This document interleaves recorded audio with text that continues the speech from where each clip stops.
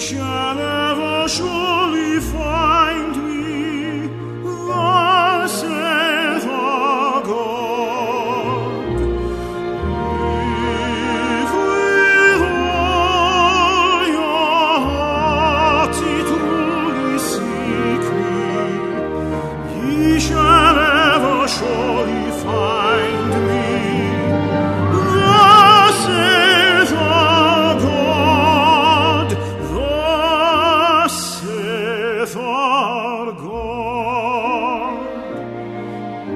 Oh, that I knew where I might find him, that I might even come before his presence. Oh, that I knew where I might find him, that I might even come before his presence. Come before his presence. Oh, that I knew where I might find him.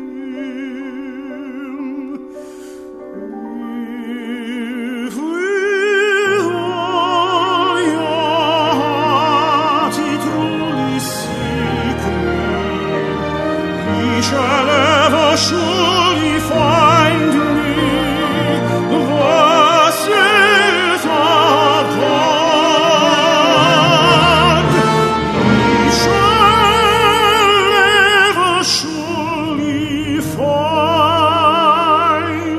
me. Thus saith our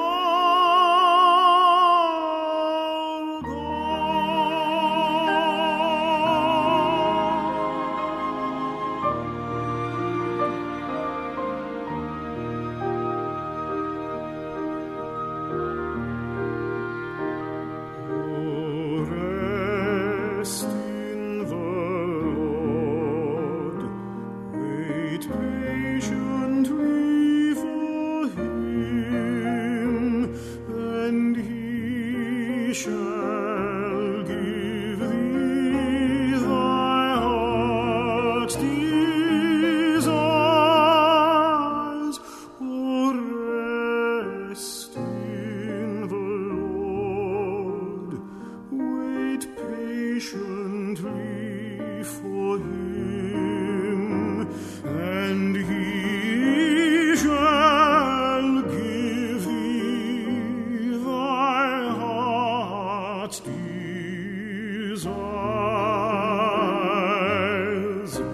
and he shall give thee thy heart's desires. Commit thy way unto him, and trust in him. Commit thy way unto him, and trust in him, and fret not thyself because of evil doers. Oh, rest in the Lord, wait patiently for him, wait patiently for him.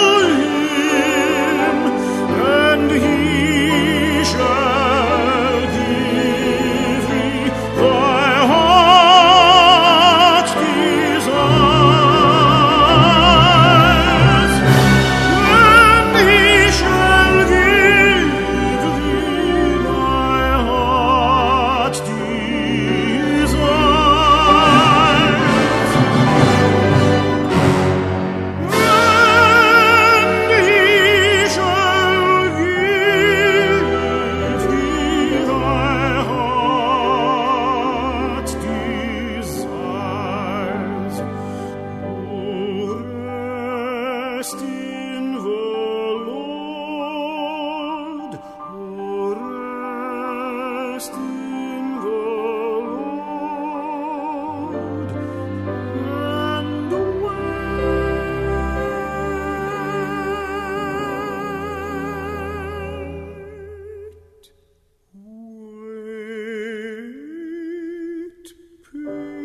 patiently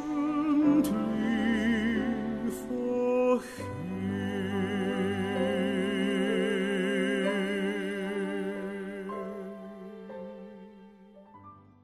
Today's sermon is pre-recorded.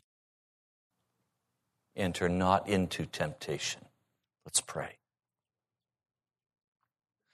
Lord, you have moved among us with power and with authority.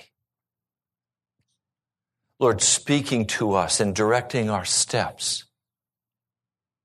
Lord, in this process of walking with you, I ask, Lord, that we would not enter into temptation. Deliver us from evil. Lord, have your way in this body. Lord, it's clear that this body is not of the human flesh. It is not of the will of man. It is of the will of your Spirit. I ask, Lord Jesus, that tonight we would see your Spirit move in our hearts. Move among us, Spirit of the living God. Have the freedom of this house. Thank you, mighty God. In the name of Jesus, I pray. Amen. If I were to ask you to talk with me about the temptations of Jesus, what would you want to talk to me about? Probably you would begin telling me that Jesus was driven out into the wilderness, and as he was out there in that wilderness, the devil came to him and said, "Turn these stones into bread." And we refer to this incident as the temptation of Jesus. And no doubt it was a temptation. And no doubt it was very painful for Jesus. But that really is not the temptation of Jesus. There is another incident in Scripture that is a much greater temptation to Jesus Christ. One that caused him to suffer way beyond anything that he suffered out there in that desert wilderness. Now you understand, in the wilderness he would have died had the angels of God not come and ministered to him. But he would have also died in this temptation that we refer to tonight, had the angels of God not come and rescued him. And that makes me, right at the beginning, just stop and ask you. If I were to ask you the story of your life, and I were to say, what are your temptations? Could you list them? Have you been involved in a temptation so utterly devastating to you that you feared for your very life? Or did you simply give in to the temptation so you didn't have to face the struggle and the agony?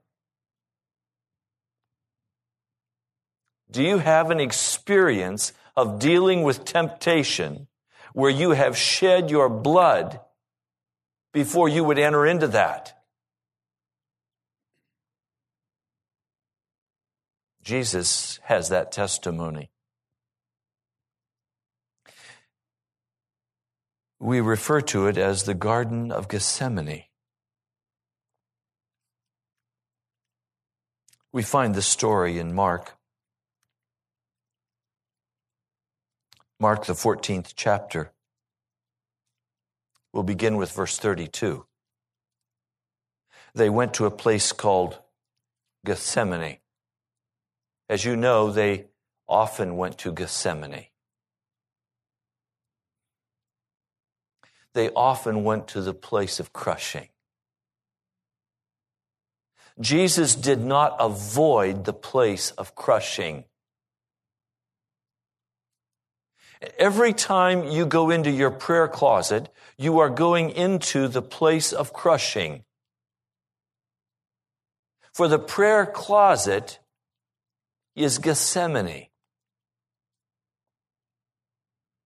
The only way you're going to be successful in dealing with the temptations that come to your life is to go to the Garden of Gethsemane and face the crushing stone.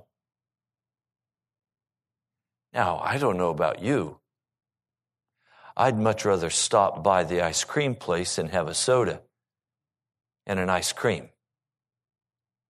I'd much rather do some other activity. I would rather avoid the crushing place. I'd rather avoid Gethsemane. But if I avoid Gethsemane, I will fall to the temptation, and I will be defeated. And then I will pay the consequence with the judgment of God upon my life and upon my family's life.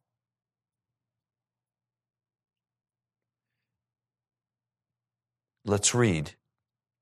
They went to the place called Gethsemane, and Jesus said to his disciples, "Sit here while I pray." He took Peter, James, and John along with him, and he began to be deeply distressed and troubled. Now, what was it that was causing Jesus to be deeply distressed and troubled? It was temptation. He was being tempted to call on his Father and say, "Get me out of here. Take this cup from me. Father, take this cup from me. All things are possible to you.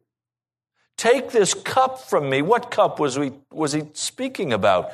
He was speaking about the cup that was filled with my sin and your sin and the sin of the world. And he was being given that cup, and he was being told that he must drink that cup all the way to the bottom. All sin that had ever been committed and all sin that ever would be committed was in that cup, and he had to drink that. Now, that was going to have a very profound effect on his life.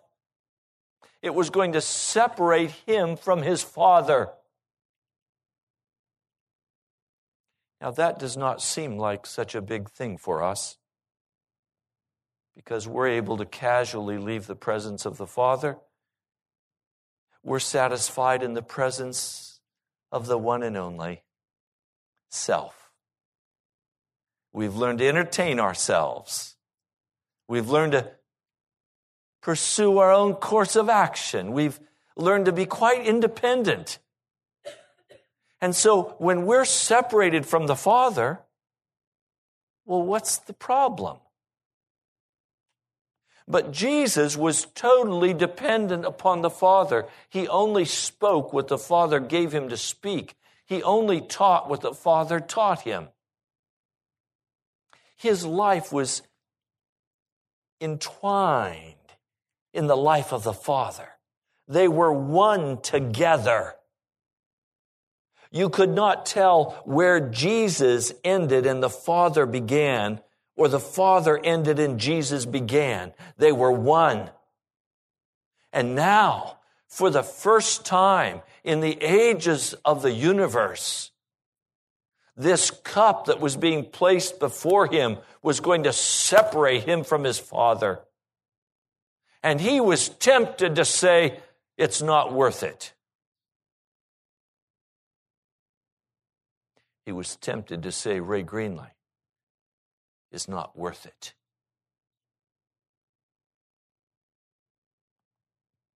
That Chris Luther is not worth it. That Eugenie is not worth it. He was tempted to leave it all behind and go back to his Father. Had he succumbed to that temptation, the world would have exploded in a ball of fire, and judgment would have fallen irreversibly on every living creature. Jesus was tempted, and he suffered in that temptation. Now we need to stop for just a moment. I've given you this definition before, but I must keep coming back. and giving you this definition again and again. And I urge you, if you have paper and pencil, write this definition down. Definitions are very helpful because they are a vehicle for us to freight with meanings that enlarge our understanding and create an avenue by which the Holy Spirit can speak to our hearts. I'm trained in the study of theology. I was taught in the seminary that the study of theology meant the study of God. That is the world's definition of theology. It is not God's definition of theology. God is not a specimen that you can study him. He can't be placed under a microscope. He can't be contained for scientific evaluation. He is the Creator God. So let me give you a different definition for theology. It is, first of all, a confession of the truth. If you're going to deal with God, you're going to have to confess that he is true, that what he says is true, that who he is true, that he is reality. You can't even begin to approach God until you are willing to admit that he is someone way beyond your understanding, way beyond your ability to deal with. You can't box with this God. You have to come with a confession that God is true. That confession of truth always comes out of what we call revelation knowledge. We know that God is true because God comes and reveals himself to us. And by that revelation of who he is, we know he is who he says he is. There is no possible way of knowing God without a revelation by God of who God is. Everything we know about God was given to us by revelation. There is no going to some island and studying the specimens and saying, oh, this is who God is. We see his footprint here. No, you can't come to God that way. The only way you can come to God is through divine revelation, and you have to make a confession that that revelation is true, or you cannot begin to know the ways of God. You can't begin to know who God is. He comes with overwhelming evidence that he is who he says he is. So the first step in understanding God must be a confession that God is true. Secondly, theology means that after I've confessed that God is true, I must have time then to reflect on that truth. It's a vital concern that you take your Bible, you take a notebook, and at least once a day, you go off by yourself and you just sit down somewhere and you're quiet and you wait before God and you begin to muse, you begin to reflect, you begin to meditate on the truth that has been revealed to you from Jesus Christ. As you reflect on that truth, he will begin to speak to you and give you increased divine revelations. That's the study of theology. And as you reflect on what you know about him, as you reflect on what you've read in the Word, and he quickens that in your heart, you're beginning to study theology. Now there's a third part. The third part is that you must begin to put into practice the revelation that you have received. You must practice, you must obey, you must do, you must actually walk out the revelation that you have. So the study of theology is receiving a divine revelation, reflecting on that revelation, and then beginning to walk in obedience to what you've been revealed, to the truth you've been shown. You see, the world would say that theology is the study of God. But it does not include reflection. It does not include revelation. And it does not include obedience. And all of us in this place tonight have been raised with the world's definition of theology. We thought we could come and take a little class and write down our little answers, and then we've got it. Teach us some principles, Pastor, and we'll go out and we'll have a very nice life. Thank you very much. It doesn't work that way. You see, the truth that I've begun to realize in my own heart is that I have been assigned, hopefully, 85 or 90 years. And there is only one purpose for my life during those 85 or 90 years. And that is to prepare to live for eternity. Praise God. That's the only purpose of those years. To prepare to live for eternity. The purpose of those years is not to make money, not to have a lifestyle, not to take care of responsibilities. The purpose of those years are not to keep people happy, to form social alliances. The purpose for those years is to study God, to know who He is, to receive His divine revelation, to reflect on the reality of that revelation, and then to put into practice what is revealed to me in that. Because God is preparing me to live for eternity. Look, my stay on earth is just a part-time job. This is a part-time job. I'm leaving here soon. I have an eternity to live. I mean, which of you didn't go to the first grade? Why did you go to the first grade? Because Mama thought you should learn to read? You went to the second grade. Hopefully by then you were past see Dick run. I mean, right? You went on through school. Some of us even went on through graduate school.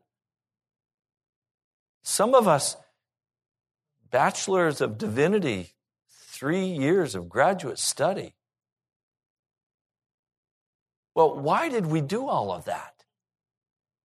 So we could get a job.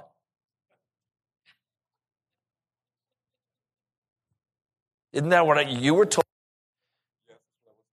I mean, if you don't go to school, you can't get a good job. You've got to have your education so you can make money. You've got to buy a house and look, you can either work for $10 an hour or you can get an education and make $35 an hour or $100 an hour. Maybe $200 an hour. You can live the American dream, right? Isn't that the song, the siren song of America? Well, I've got another song for you. It says, take every minute you have in the school of the living God of heaven and prepare yourself for eternity. Not so you can live the lifestyle of the rich and the famous with your feet in some mushy cloud, but so that you can be in the temple of the living God as His servant and serve as an ambassador to the universes, bearing testimony concerning who Jesus is, because you've been to school. 80, 90 years you've been to school. And now you're prepared to go out. And you're prepared to go out and tell the universes who Jesus Christ is, what He has done for you, what He did for earth, how his majesty was lifted up here, you're also going to have to go and explain why he had to die, why he suffered. Because they don't understand death. They don't understand suffering. They've never wept. It's only those of us who have lived on terra who have wept. But then all tears shall be wiped away. And we're going to use the education we have received to be certain forever through the ages that sin never arises again in a newly created planet.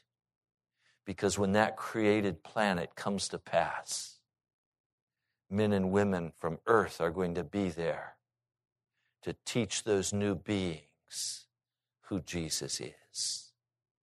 We've walked the walk.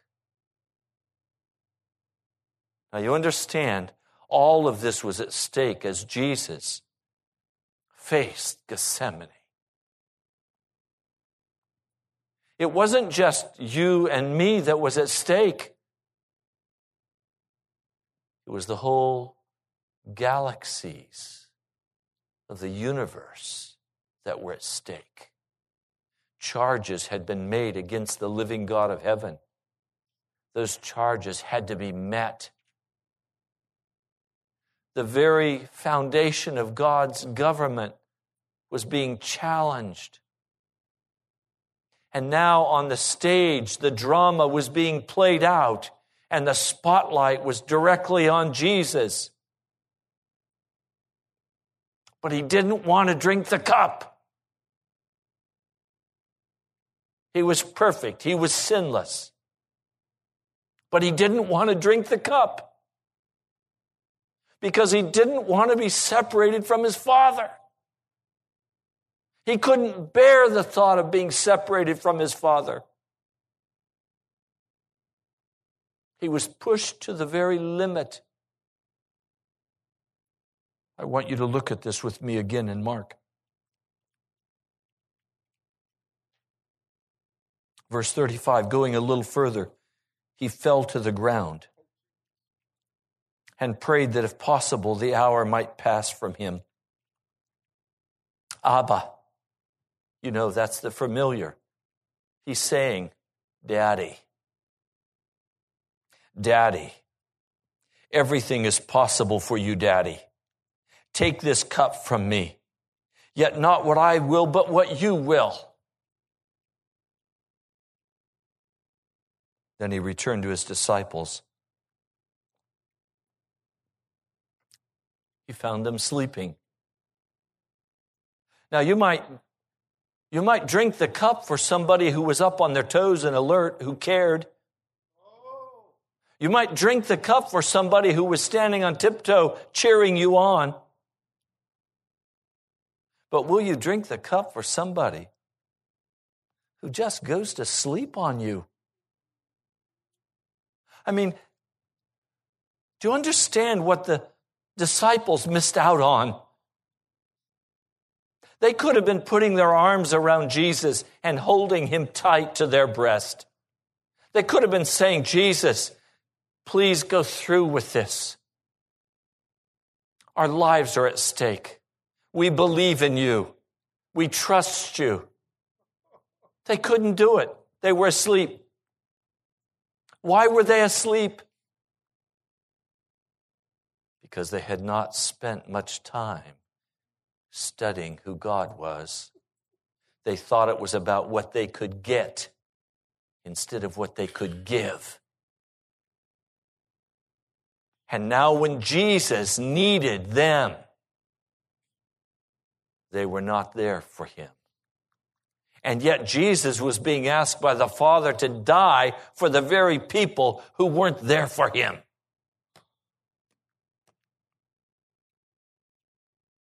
Could you not keep watch for 1 hour? Watch and pray so that you will not fall into temptation. Watch. This revelation was given to me by the Holy Spirit. Jesus was in the Garden of Gethsemane praying so he would not enter into temptation. And now he's telling his disciples, if you would pray, you will not enter into temptation. In other words, those sins that so quickly grab us because we have not spent our time in the Garden of Gethsemane praying. Those things that well up in our hearts and overcome us, the unbelief, the fear, the bitterness, the anger, all of those things come up because we've not been in the prayer closet. We've not been in the Garden of Gethsemane. Now, there's a dramatic difference between Jesus being in the Garden of Gethsemane and me being in the Garden of Gethsemane. Jesus was in the Garden of Gethsemane. He was pleading with the Lord, God of heaven, take this cup from me because I don't want to be separated from you. When I go into the Garden of Gethsemane to pray, I'm praying, oh God, unite my heart with yours. Bring me into you because I've been in the world all of this time and the lusts of the world fill my soul. Oh God, instead of being separated from God, as we're in the Garden of Gethsemane, we're united with God. That being so, you have to stop and ask the question, what is so distasteful to us about going into the Garden of Gethsemane? I mean, I can understand Jesus' temptation. He was being shut away from the Father. But when I'm in the Garden of Gethsemane, I'm being invited into the heart of the Father. And instead of that being something awesome and pleasurable and wonderful, I see that as something hard, negative, difficult. How can I bear to leave my darling ideas over here? How am I going to live without my little idols? How can I possibly exist if I don't have my drug of choice? How can I give up being number one? How can I give up being somebody who's so important? How can I give that up to go get in the heart of the Creator of the universe? Isn't there a reality problem here? See, the devil has shaped our perception of reality. And he has lied against the Father. He has said that the Father is hard. He said that the Father is difficult to live with. He has said that the Father can't be trusted. He said that the Father's heart is not love. He said the Father is going to steal from you and rob from you. And if you really want to be happy, you've got to stay out here in your independent mess. But if you want to be happy, you've got to be free. And if you're with the Father, you're not free, you're a servant. You deserve to be independent. You deserve to be able to take any kind of poison you want into your system and kill yourself. Isn't it fun? The devil is a liar. He's the father of lies. And we've believed his lies. So everything over here with the devil is about me and my deal and how I'm going to survive and how I'm going to be happy. The temptation is to stay there. And the Father is saying, come into my heart. Walk with me. Jesus is facing this horrible temptation. He wants to leave. He doesn't want to be separated from the Father. He would rather be separated from you than to be separated from the Father. Because he sees what is in man's heart. He sees the wickedness in our spirit. He sees the uncleanness, and he doesn't want to be a part of that. He wants to be in the pure heart of the Father. He's tempted to leave us in our mess, to walk away, to say, I did my best and it wasn't enough. I'm not going to go any further. There was no assurance that if he died on the cross, he would be accepted by the Father. He had no certainty of life beyond the cross. There was a pale over the future. He was not able to exercise his divine ability. He was fully man, and all he could see before him was death on a cross. And would he risk being separated eternally from the Father, to utterly cast his lot with you and with me as sinners?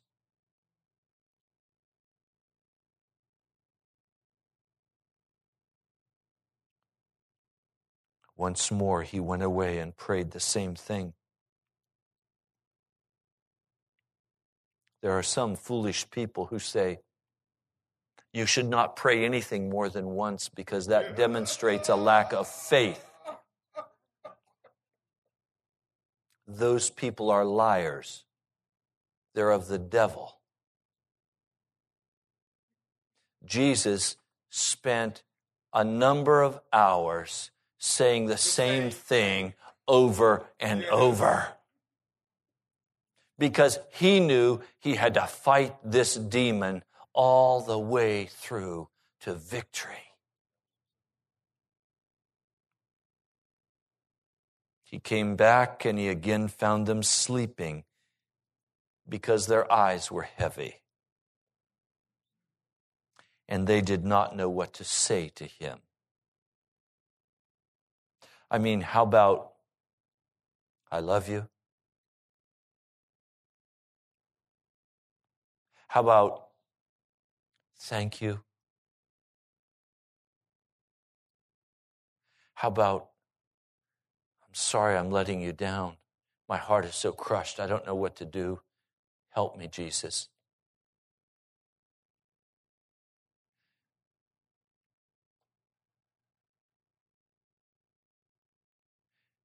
Finally, returning the third time, he said to them, are you still sleeping and resting? Enough. The hour has come. Look, the Son of Man is betrayed into the hands of sinners. See, the temptation was to deliver the Son of Man into the hands of the Father and leave. But he fought that temptation in the prayer closet, and he fought it through until it was finished. And when it was finished, he said, it's enough. It was no longer a temptation. He went boldly from that place and suffered incredible persecution, torture, until finally stretched high and wide on that cross with his hands nailed to the wood cross and his feet pegged to that cross, dying of asphyxiation, couldn't get his breath, rubbing his raw, bleeding back against the rough splinters, trying to get one more breath of life because he had something else he had to say. Father, forgive them, for they know not what they do. Do you understand That was the very truth that came piercing into his heart from heaven by the Holy Spirit. It was that truth that gave him the courage to go to the cross, because man was tricked by Satan. He didn't know. He was fooled.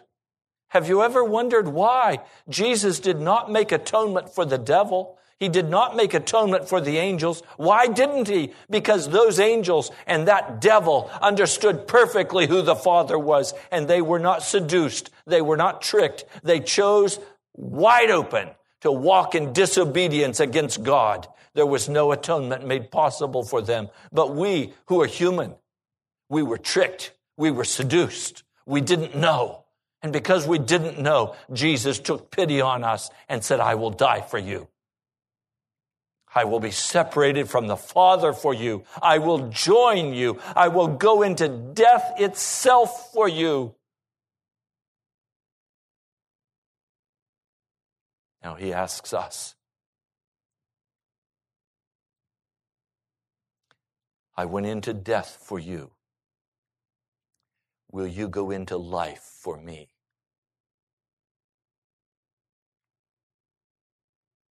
Do you understand? Jesus walked into death for me. And he asks me to walk with him out of that death and to walk into life with him.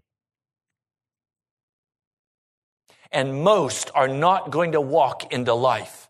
They're going to insist that their death is so pleasurable that they want to stay there, that they have no heart or desire to be with the Father. Now, believe me, Jesus does not want to torture a person through eternity. If they don't want to be in life, if they don't want to be in the presence of the Father, then he doesn't want them to be tortured for eternity by having to be in the presence of the Father. Where do you want to be? Do you want to be in death or do you want to be in life? If you want to be in life, you're going to have to leave your death and come into life.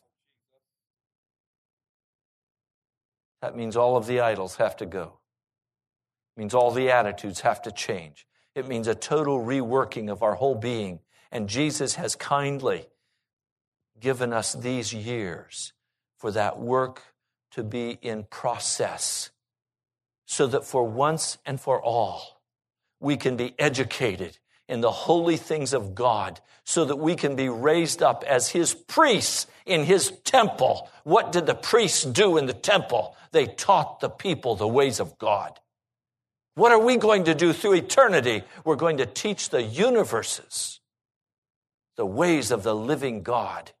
And we're going to bear testimony that Jesus Christ is such love that he left life and became death, that I could become life by leaving death.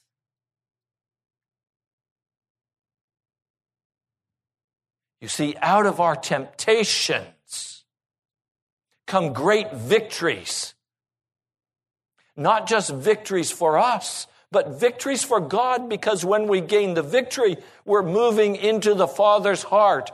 Every victory over every sin draws us into the heart of the Father. And every time we fail, we walk into death. That's why Jesus said,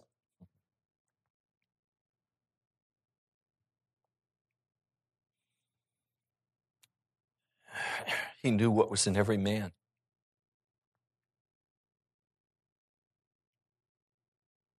He knows what's in your heart.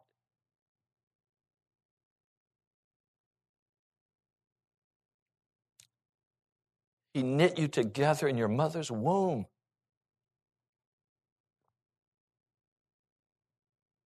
He knows the lies that Satan has spoken to you.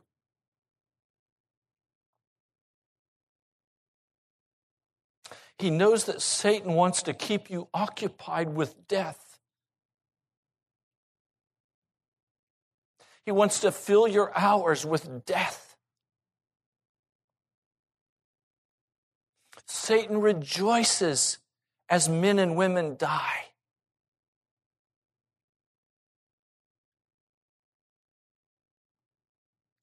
Jesus Christ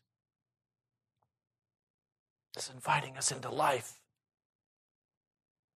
And he rejoices with one of his sheep who confesses their sins and leaves death, comes into life.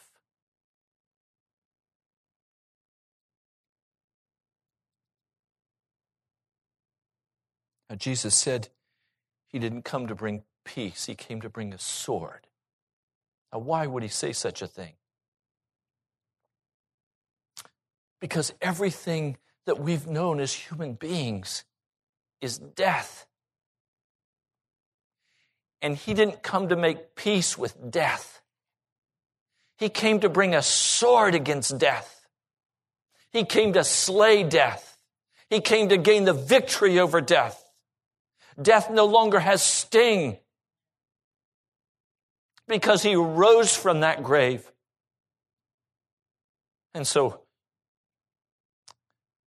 our family, our wife, our husband, our children, they say, "Oh, Daddy, don't get too radical. Oh, Daddy, don't go overboard. We have to have some balance here.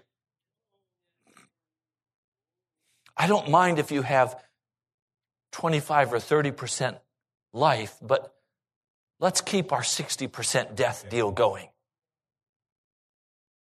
You know, I want a little of the violence. I want a little of the television. I want a little of the video. You know, I just want to be normal. I want a car. I want what I want when I want it. Just let me have 60% death and give me 30% life.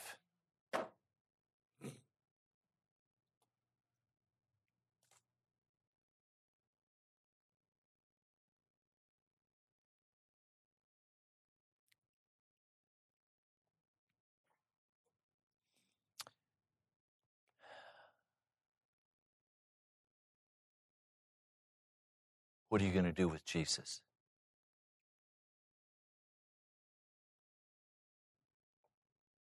What are you going to do with Jesus? What are you going to do with the life he's now brought to us? Will you walk into that life and leave your death? Or will you try to drag your death into life?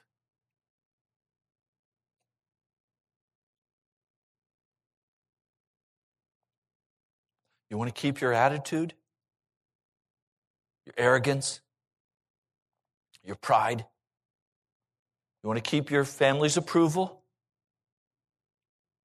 You want to have everybody happy with you? Well, everybody's living in death. You can't live in death and live in the Father's heart because there's no death in the Father's heart. There's only life.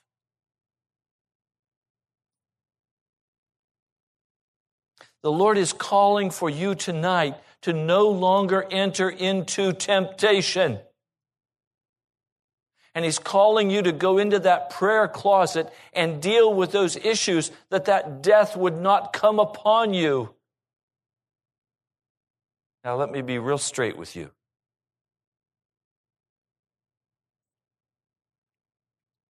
I see the life of God flowing in this congregation in waves.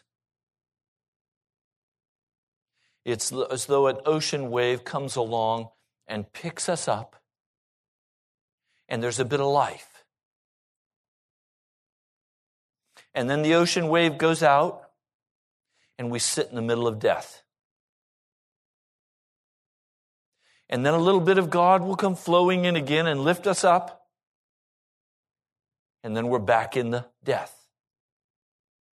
I'm tired of that. Some of you come and you're very fervent in prayer. And the next time you come, you're deader than a doornail. Some of you come and you're praising God and you're worshiping the Lord and you're on fire. And the next time you come and you look like a sick cow. Why? Your face gives you away. You've not been spending time in the Garden of Gethsemane. And the temptation you've succumbed to. And you've cast off the living God. And you've chosen death. Now, I'm not saying that to condemn you. I'm saying that so that you will see the pattern and recognize the flow. By the grace of God, He's going to flow back in and He's going to pick us up again. And He's going to say, look, I love you. Will you leave this death? Will you come on out to sea with me? Are you going to hang out there in the little shallow pool? And I'm going to send little waves in to lift you a little bit. Are you willing to get out in the deep water and leave death behind? Move into the Father's heart. Let's pray. Almighty God, you spoke into my heart and said, enter not into temptation. Lord, I'm tired of this separation from your heart. Lord, I don't want to be washed this way and that way. I don't want to be a double-minded man, and I don't want a congregation of double-minded people. Lord, I want a people who are firmly committed, standing though the heavens fall, coming into the Garden of Gethsemane daily and crying aloud, entering not into temptation, but walking in glorious victory. Lord, I ask you to do that in this congregation. And Lord, I ask you to prepare this people to go into the Garden of Gethsemane on behalf of those who will come this Sunday. For Lord, we need to have revival on Sunday. Lord, we need to have the breaking out of your Holy Spirit. We need to have the altars full without even an altar call, Lord. We need to have men and women confessing that they have made an alliance with death and that this day they choose life. Lord, would you do that for us? And we will praise you and honor you. In Jesus' name, amen. You've been listening to Pilgrim's Progress. I'm Ray Greenley, pastor of the National Prayer Chapel. Come visit us. I love you, my brother, my sister. I'll talk to you soon. With great joy, now unto him who is able to keep you from falling and to